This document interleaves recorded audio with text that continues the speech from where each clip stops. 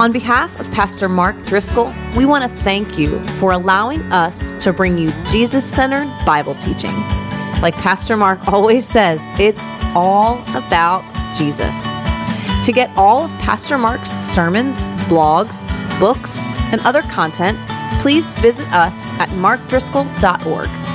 There you can also sign up to receive additional free content from Pastor Mark and support this ministry with a gift of any amount.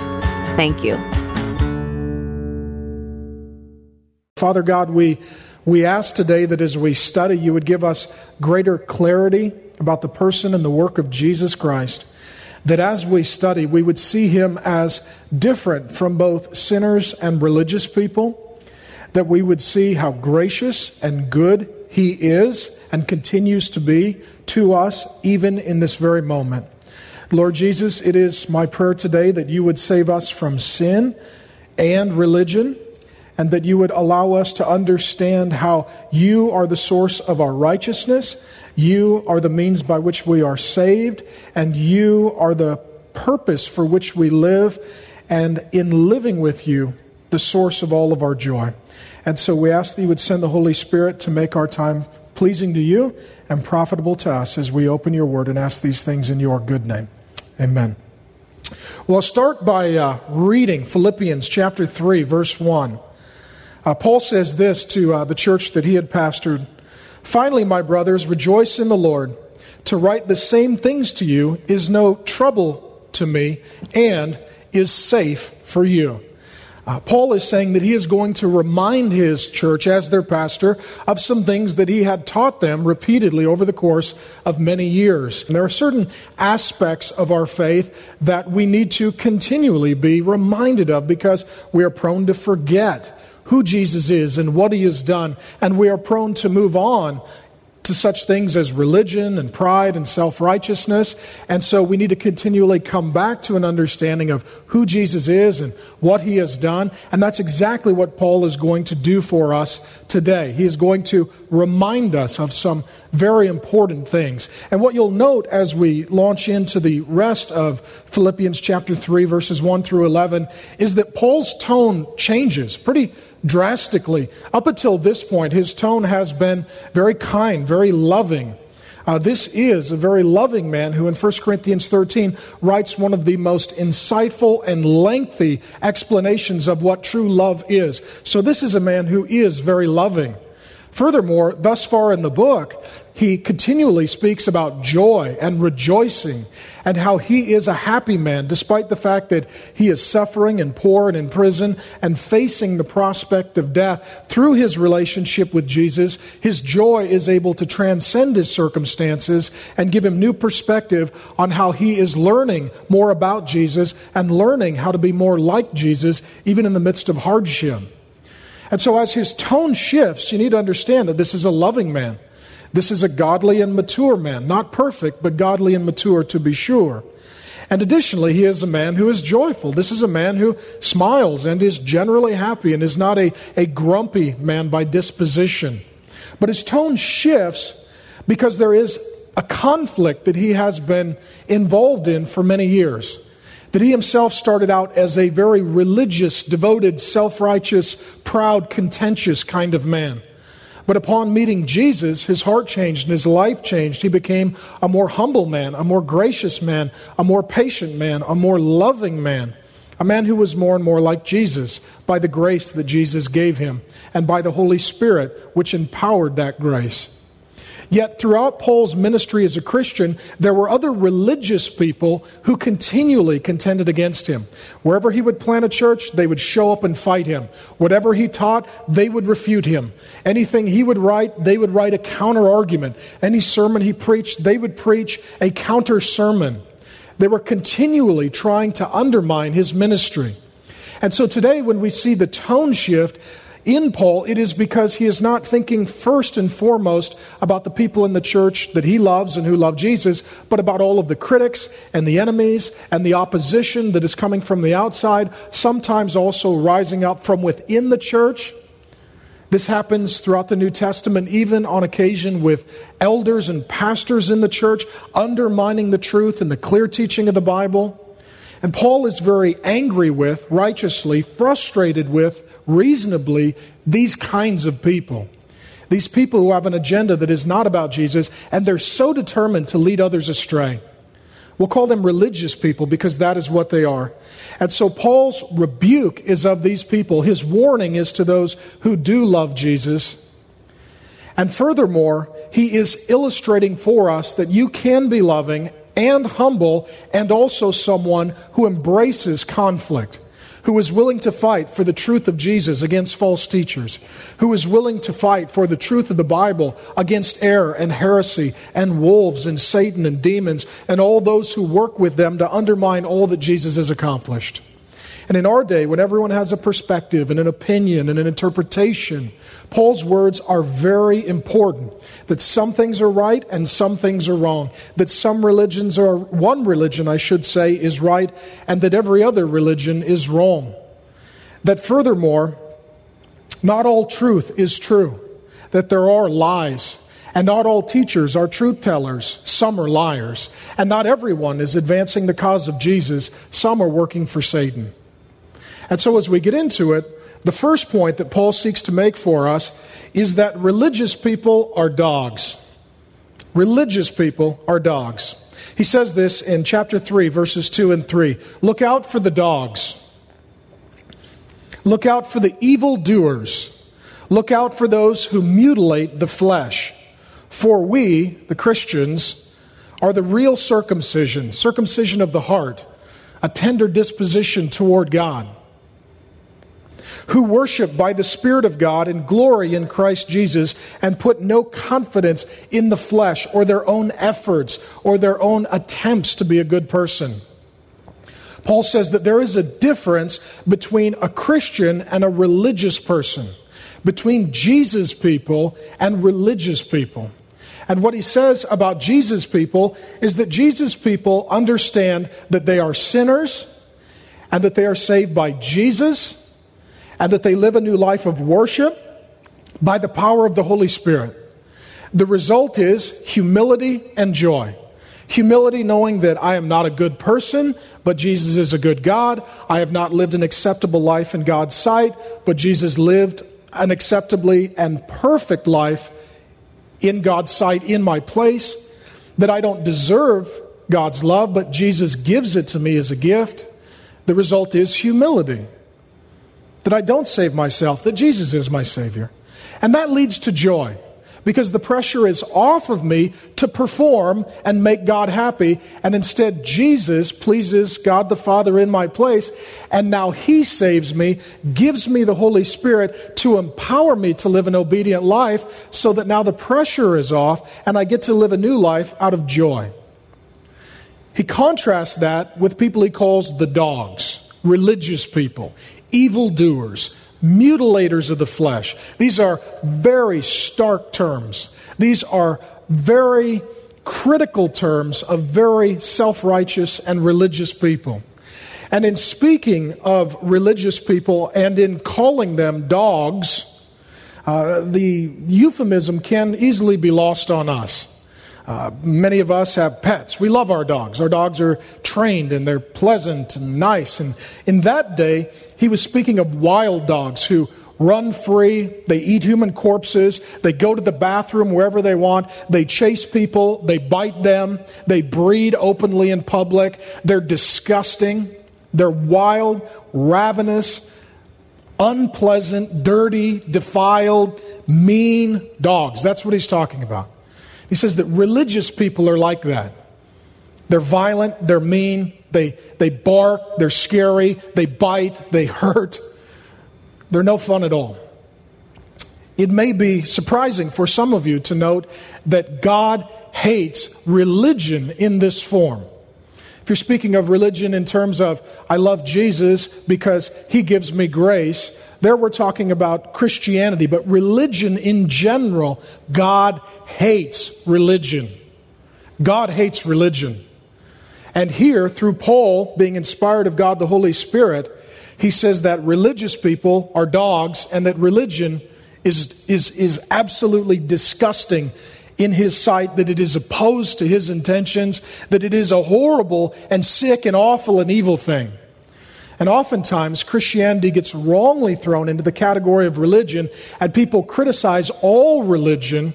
There's some noteworthy atheists like Sam Harris and such who have risen up in recent years to talk about how horrible religion is, and Paul would furthermore agree with them.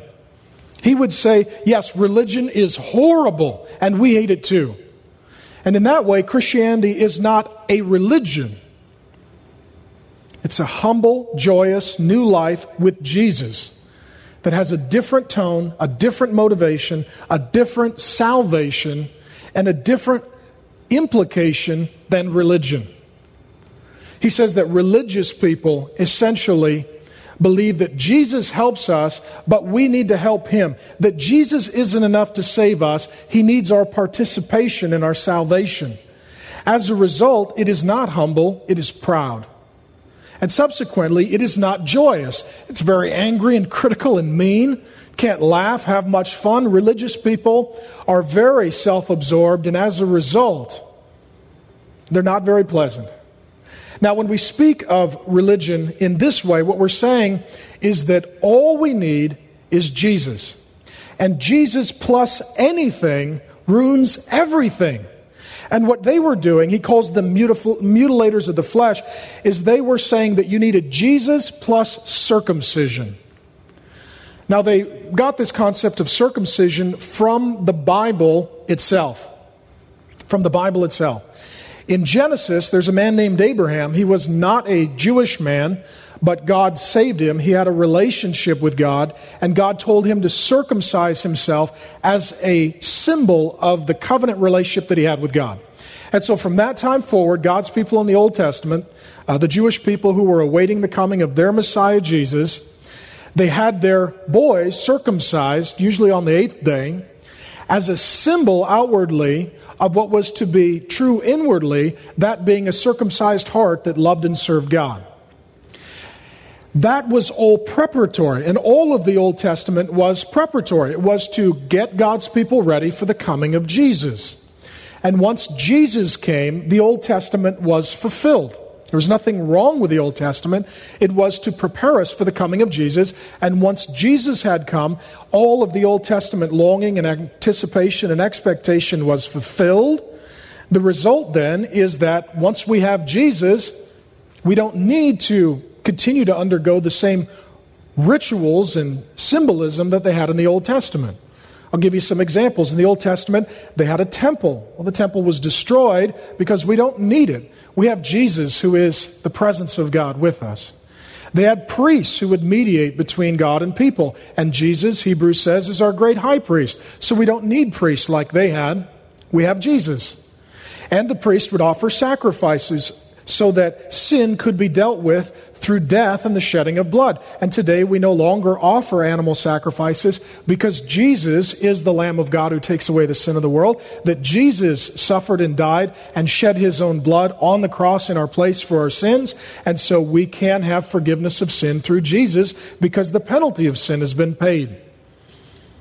The book of Hebrews in large part explains how the Old Testament was preparatory, anticipating the coming of Jesus, and once Jesus came, everything was finished. That's what Jesus said on the cross. It is finished. And Jesus says this in Matthew 5:17 and 18. He says, "Do not think I've come to abolish the law and the prophets," the Old Testament writings and teachings. He says, no, instead, I've come to fulfill them. Now, these people that Paul is arguing with, these religious people, they didn't understand rightly that everything was about Jesus because he had fulfilled all of the Old Testament commands. And so they said, you must believe in Jesus and be circumcised. Now, in saying that, what they are saying is that Jesus is not enough. That Jesus has not been good enough. That we must do something good as well. That Jesus Christ didn't fully pay the price for our salvation. That instead we must participate and contribute to our own salvation. Now, this is by definition religion. It's Jesus plus anything. And that ruins everything. And so Paul is just very angry because they are neglecting the importance of Jesus. In our day, there is a spiritual form of this where people will say that Jesus was a good person, but in addition to that, you need to live a moral life so that God will love you. You need to try really hard, or you need to help people, or you need to recycle, or you need to give money, or you need to feed the poor, all of which are good things, but they're not things that will help you in any way know God apart from Jesus. There is also a religious form of this where you need to believe in Jesus and speak in tongues, or believe in Jesus and be baptized, or believe in Jesus and vote for a political party. Believe in Jesus and subscribe to a certain educational form for your children. Believe in Jesus and wear certain kinds of clothing. Believe in Jesus and sing certain kinds of worship music. The religion never sees the sufficiency of Jesus, and either in a soft or a hard form tries to add something to Jesus. And Paul says rightly that religious people are dogs. They're dangerous and they destroy everything.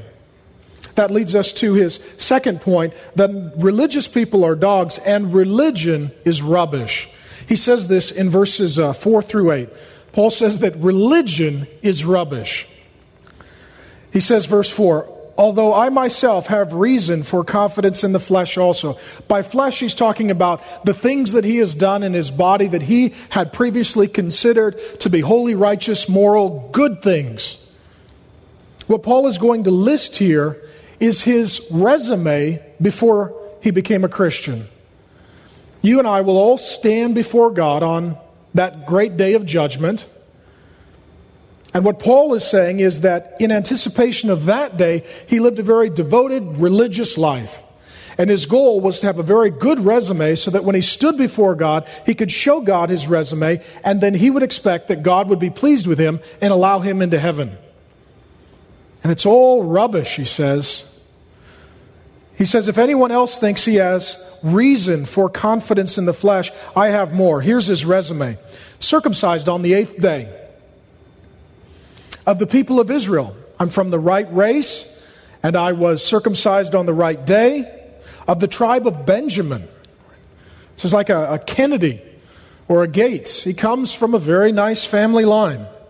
A Hebrew of Hebrews, not some mixed race person, but a purely Jewish father and a purely Jewish mother.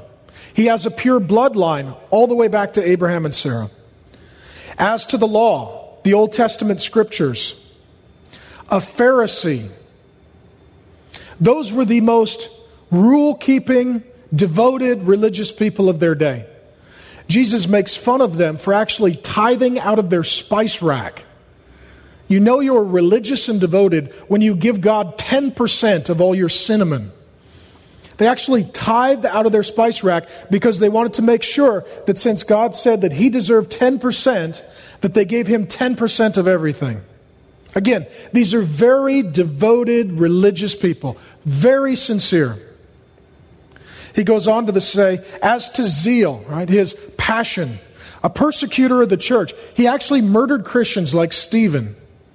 As to righteousness under the law, blameless. That's an amazing statement because the Old Testament has in its first 5 books, the books of the law, more than 600 commandments.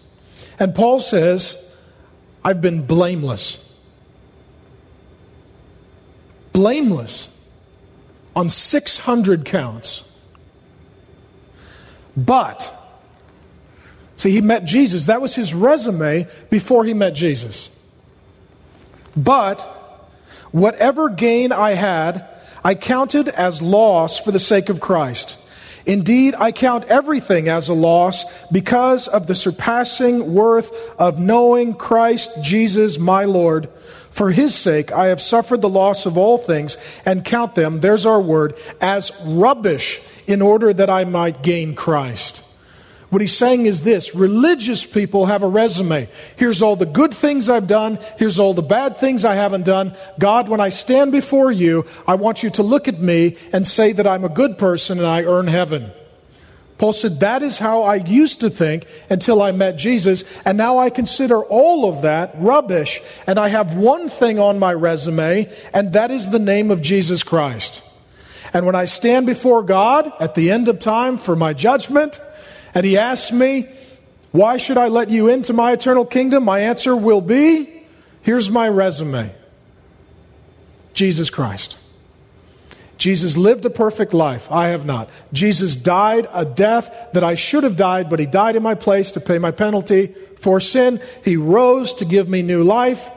He takes away my sin. He gives me His righteousness. Paul's going to articulate this in just a moment to a greater degree. And I would ask you, what makes you a good person? What makes you a moral, righteous, decent person? What do you anticipate you will have on your resume when you stand before God on the day of judgment? Paul says, I had the most amazing resume until I met Jesus, and then I burned that resume. And now, I'm just trusting Him. Now, in saying this, Paul uses the word rubbish. Rubbish. And not to denigrate what I consider to be very good translations of the Bible, but the language here is very strong. And in telling you what the Bible says in chapter 3, verse 8 of Philippians, I'm not trying to be crass and crude, but I'll tell you that the Bible uses bad words to talk about bad things, and religion is very bad, so God here chooses a very bad word, making it a good word. Rubbish is translated in certain translations as garbage. Religion is garbage.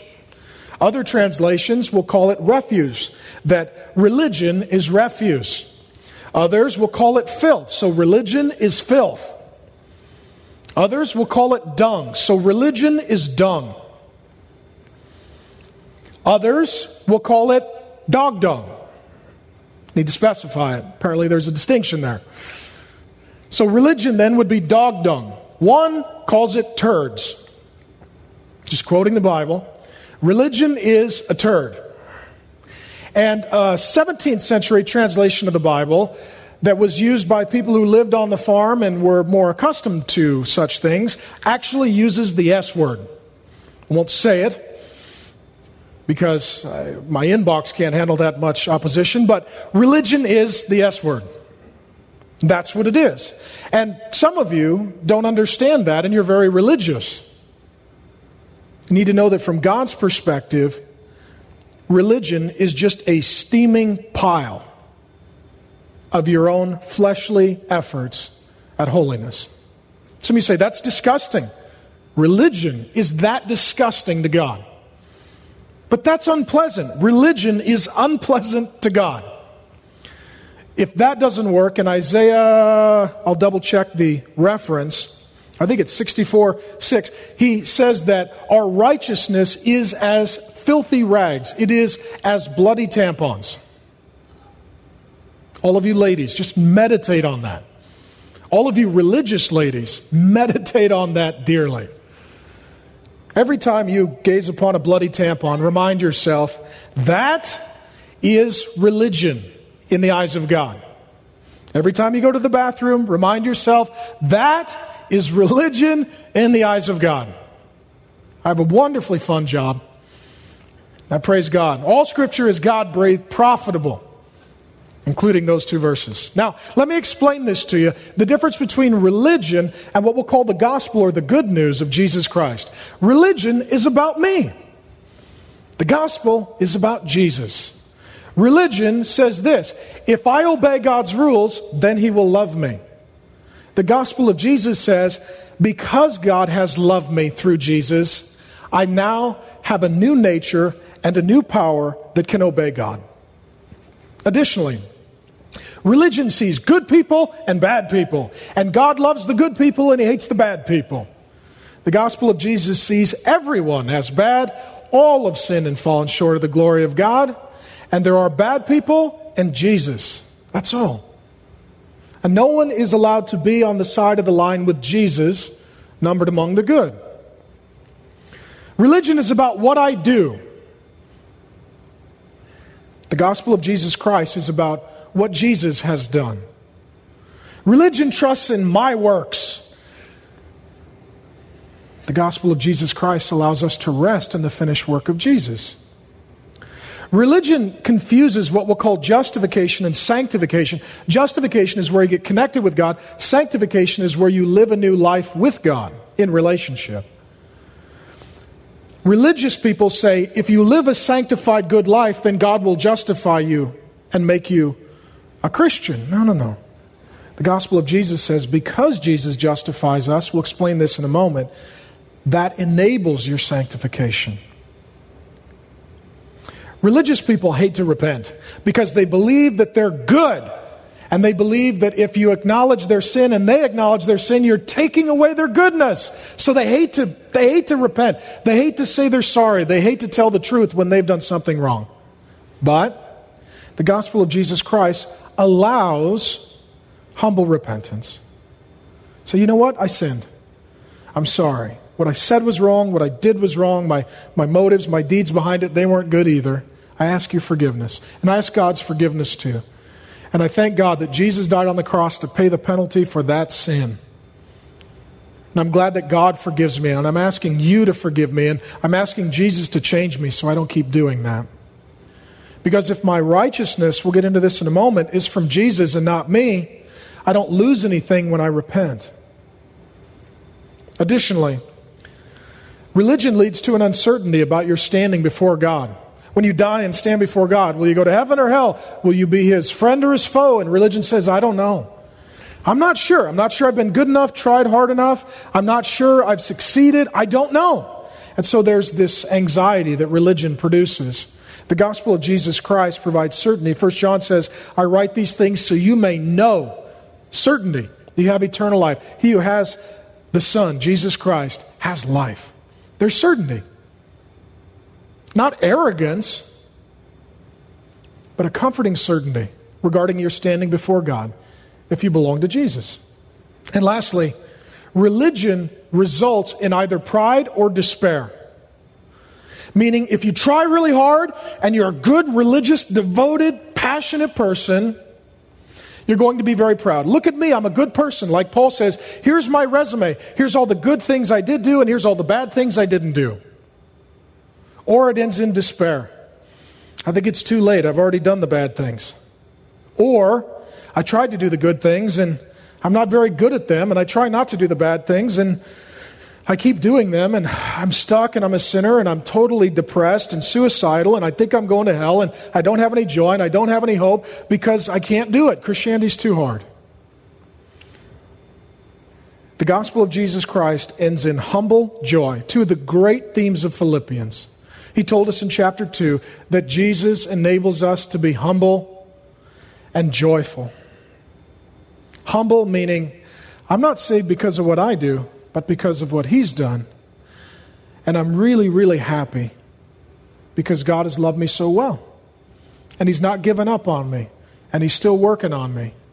And He won't reject me, leave me, or forsake me. Religious people are dogs, and religion is rubbish. Religion exists in soft forms, just be a good moral person, obey the golden rule, such things. It also exists in very hard forms, where people have strong lists and they're very self-righteous and very judgmental, and somehow they have a longer finger than almost everyone else and they love to point it. But think about that religion has a list, hard religion, by which I judge other people. Clean up your act. That's religion. That's a great definition of the heart of religion. The message is, clean up your act. It doesn't tell you how. Through Jesus. It doesn't give you grace to change over time because God's patient. Clean up your act. That's religion. That's why Paul says religion is rubbish. Religion doesn't help. Religion doesn't work. And that's what religious people do. They take things that are in the Bible and they miscommunicate them without any hope, and then they add to them because religious people not only like the list of rules in the Bible, they believe it's insufficient, and they make additional rules of their own. And then they judge other people, and Jesus calls this plank speck where you're pointing out a little problem in someone's life and you're overlooking the huge hypocrisy in your own. It's because there is a lack of humility, there's a lack of grace, there's a lack of Jesus. And that's what hard religion is like. Secondly, there is soft religion. Soft religion is still self-righteous, and it still basically says it's about you, not about Jesus, and it's about you obeying some rules, but it's more of an internal compass of some sort of vague spirituality, be a decent person.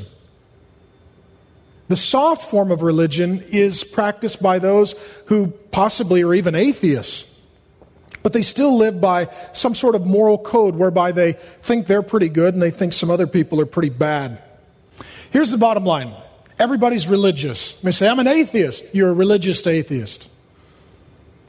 Religion believes that there is a list that if you obey, you're a good person. If you don't, you're a bad person. The only difference is various people have various lists. Hard religion has a very specified list. Soft religion has a very general list, but on it is everything from don't smoke, don't drink, listen to certain kinds of music, read your Bible every day, otherwise you're going to hell, over to be nice to people, vote, recycle, obey the golden rule and just try and be treating of others as you would like to be treated. But both are still the same in that they're trying to decide what goes on our resume. When we stand before God, or perhaps when we stand before our own conscience, or when we stand before others that we respect, whomever we consider ourselves to be standing before for judgment, we want to have something on our resume.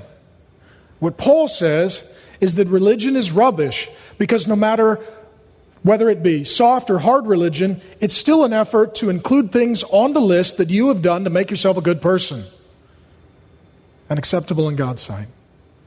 Paul says we don't need any of that. We need Jesus. That he used to think that way until he understood Jesus.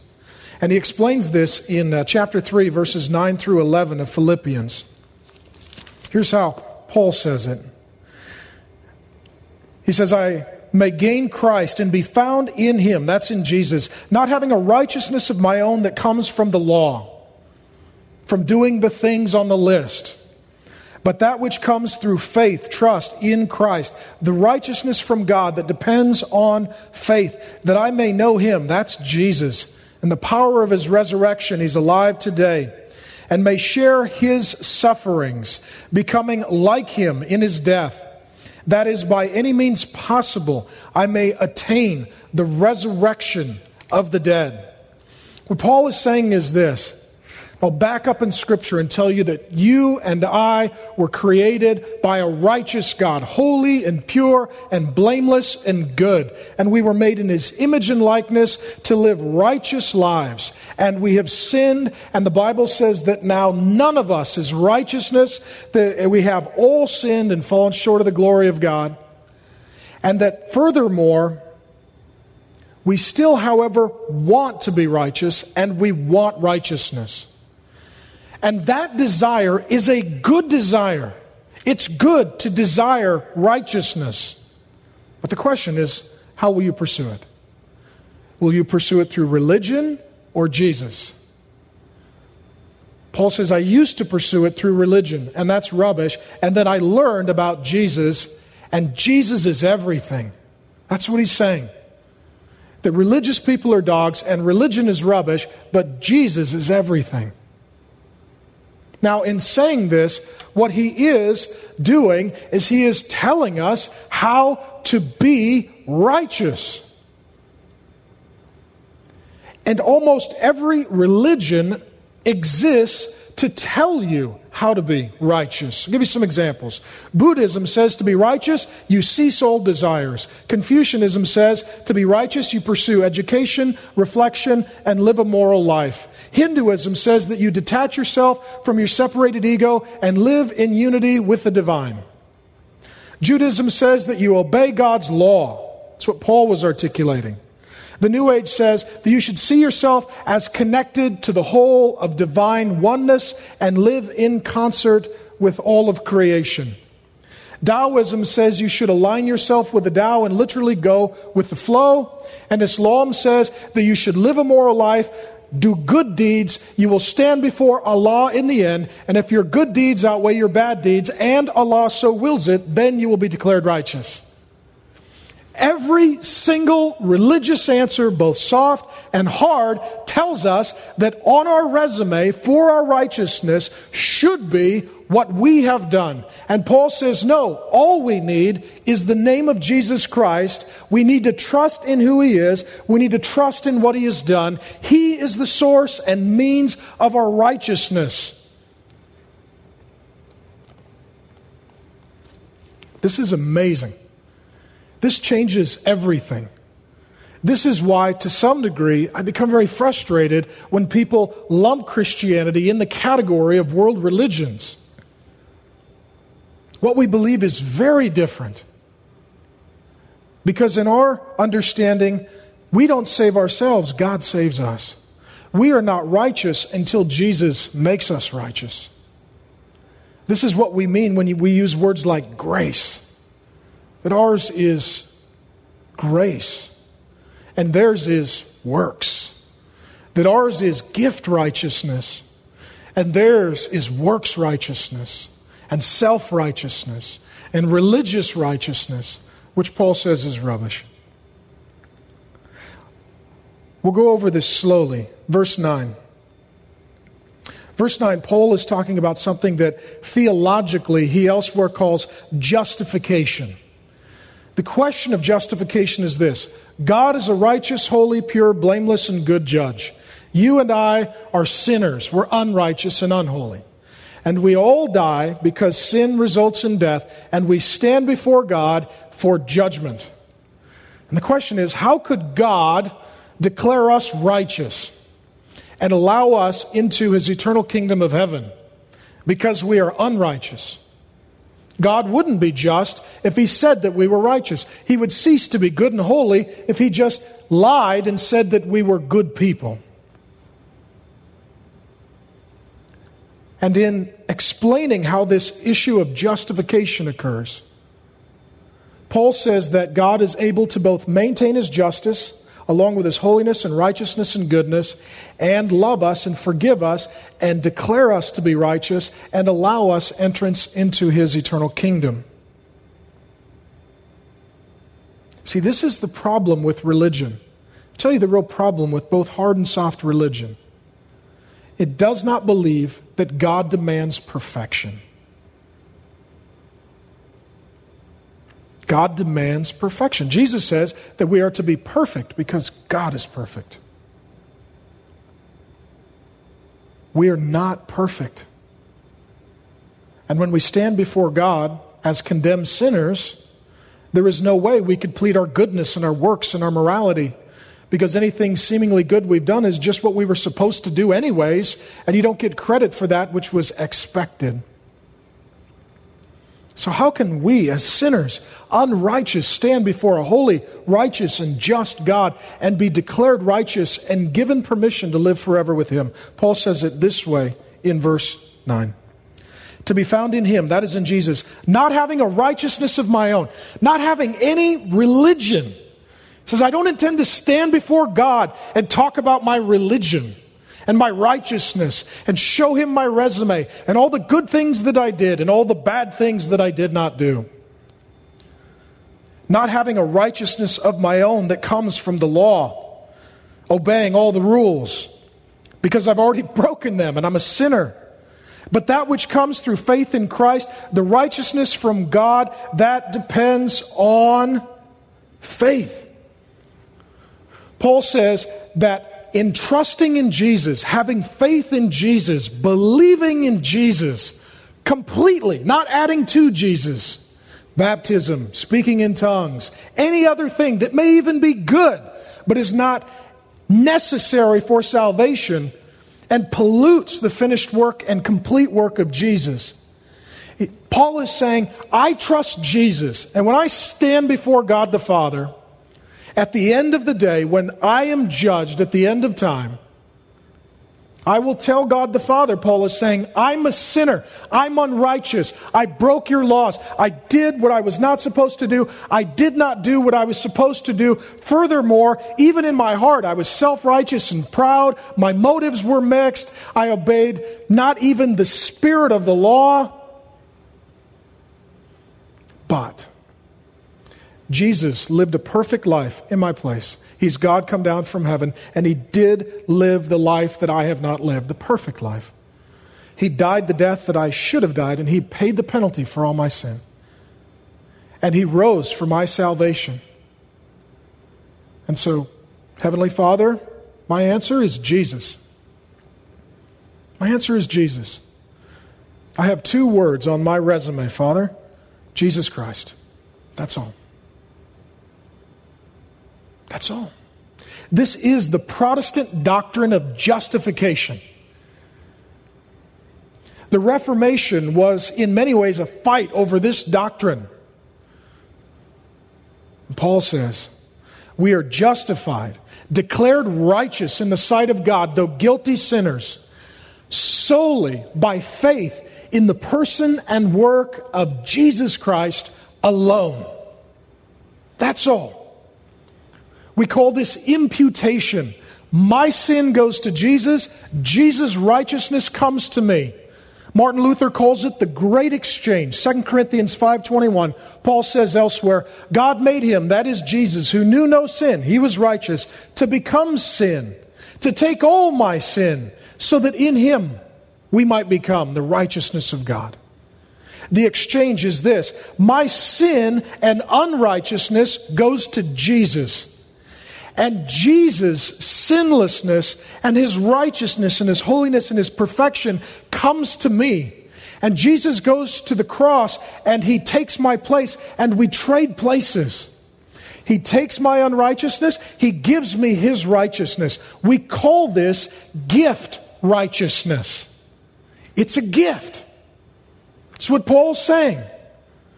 When I stand before God, my answer will be Jesus Christ, because my only righteousness is gift righteousness from Jesus Christ alone. He goes on then to speak about the result that the imputation, the giving of the righteousness of Jesus to me does in my life right now. It changes everything. He goes on to say in verse 10, and we'll call it here sanctification. Justification is where the righteousness of Jesus is given to you and makes you a Christian. Sanctification is where after that event of being born again, becoming a Christian, God connecting you to Him through the person and work of Jesus so that you're made spiritually alive. Call it regeneration. That after that, your life begins to change. Your thinking and your desires and your heart and your mind and your will and your actions and your attitudes and your motivations, they change. We call this sanctification. Justification occurs whereby you are connected to the living God by virtue of the righteousness of Jesus Christ. Sanctification is where you now have a relationship with God where He is changing you to be more and more and more like Jesus. He explains this in verse 10, that I may know Him and the power of His resurrection and may share in His suffering, becoming like Him. That's sanctification. Becoming like Him, he says, in His death. Paul says, I am justified, declared righteous in the sight of God, though unrighteous, by the gift righteousness of Jesus, and I am made to be more like Him, sanctified throughout life, also by gift righteousness. Justification happens by imputed righteousness, where Jesus' righteousness is imputed or gifted to me. And I live my new life not by my own works and by my own efforts and by my own morality, but instead by the same grace of God. We'll call it imparted righteousness. That God doesn't make me a Christian and then say, try hard, clean yourself up, do your best. I'm sitting back judging. God says, no, I will help you. And God does help. Again, it's gift righteousness. both for our justification and our sanctification, for our relationship with God and our ongoing relationship with God. Here's what Jesus does in giving us gift righteousness. We'll call it imparted righteousness. The Bible uses the word regeneration. That means that He changes what the Bible calls our heart, the wellspring of our life, the center of who we are. We become, Paul says elsewhere, new creations. We start over. We're different people. Out of that regenerated new heart comes new desires. I don't want to do what I used to do. I want to obey God. I want to stop that stupid, silly sinning. I want to grow up. I want to mature. I want to be like Jesus. New desires. Not only that, a new power through the Holy Spirit. Not only do I have a new nature, I have a new series of desires, and I have a new power through the Holy Spirit, who is God at work in me.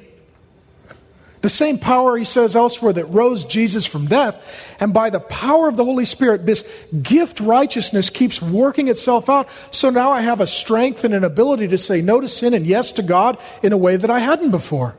My life begins to change. Now my mind changes because I have new insight as I read Scripture, and the Holy Spirit convicts me of sin and reveals to me the truth of the Bible. And I have a new community. I have a church of which I'm a part, and I can join Bible studies and get to know people and pursue Christian friendships and have accountability. And I'm not all by myself. And I get new perspective. I understand that suffering, as Paul says here, will be used of God to make me more like Jesus. So even the hard times and the difficult times and the times of suffering and mourning are opportunities to be more sanctified and to be more and more like Jesus. So God doesn't waste anything in my life, and He uses it all for His glory and my good. This is gift righteousness. This is a life that results in passion and in purpose and in joy. This is the only life that is worth living. It is absolutely altogether different than the life that religion offers. Religion can't even compare to this. Religion has nothing to do with God and what He's done through Jesus and what He's doing today in me and through me and in spite of me and for me. Has nothing to do with new desires and new power and new purpose and new passion. Has nothing to do with a new heart.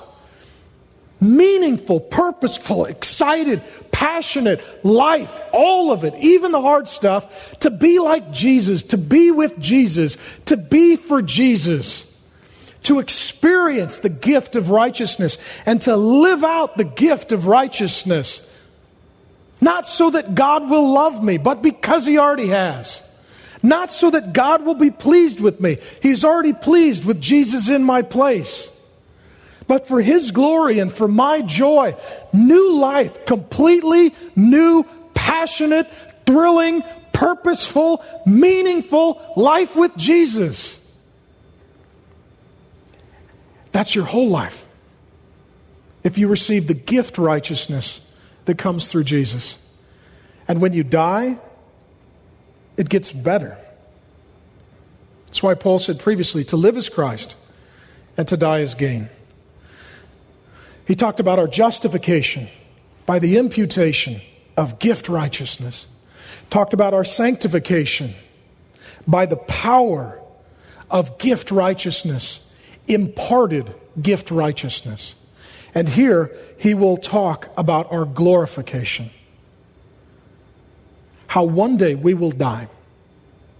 And if we die with our faith, our trust in Jesus Christ alone, and nothing else and no one else, and all we have on our resume when we stand before God is the name Jesus Christ, Paul explains it this way, that by any means possible, he's saying, however God's going to work this out, I may attain the resurrection of the dead. That Jesus is our pattern for this life, and He is our pattern for life on the other side of death. that Jesus died and he rose, and that if our faith is in Jesus and his righteousness is given to us as a gift, we too shall die, but one day too we shall rise, and our body and our soul will be reunited and will resurrect from death to live forever in perfection with no more sin, no more death, no more consequence of unrighteousness, into God's perfect eternal kingdom ruled by Jesus, more happy than we could have ever even imagined. Paul says somehow God's going to make this happen. The God who made me from the dust of the earth can resurrect my body from the dust of the earth. And Paul's declaration is this: religious people are dogs, and religion is rubbish. And Jesus Christ is the source of gift, righteousness, and completely transformed living that results in eternal, unending, unceasing, unparalleled, unprecedented joy. That's Jesus. And the reason why Paul is willing to have conflict is because that is always worth fighting for.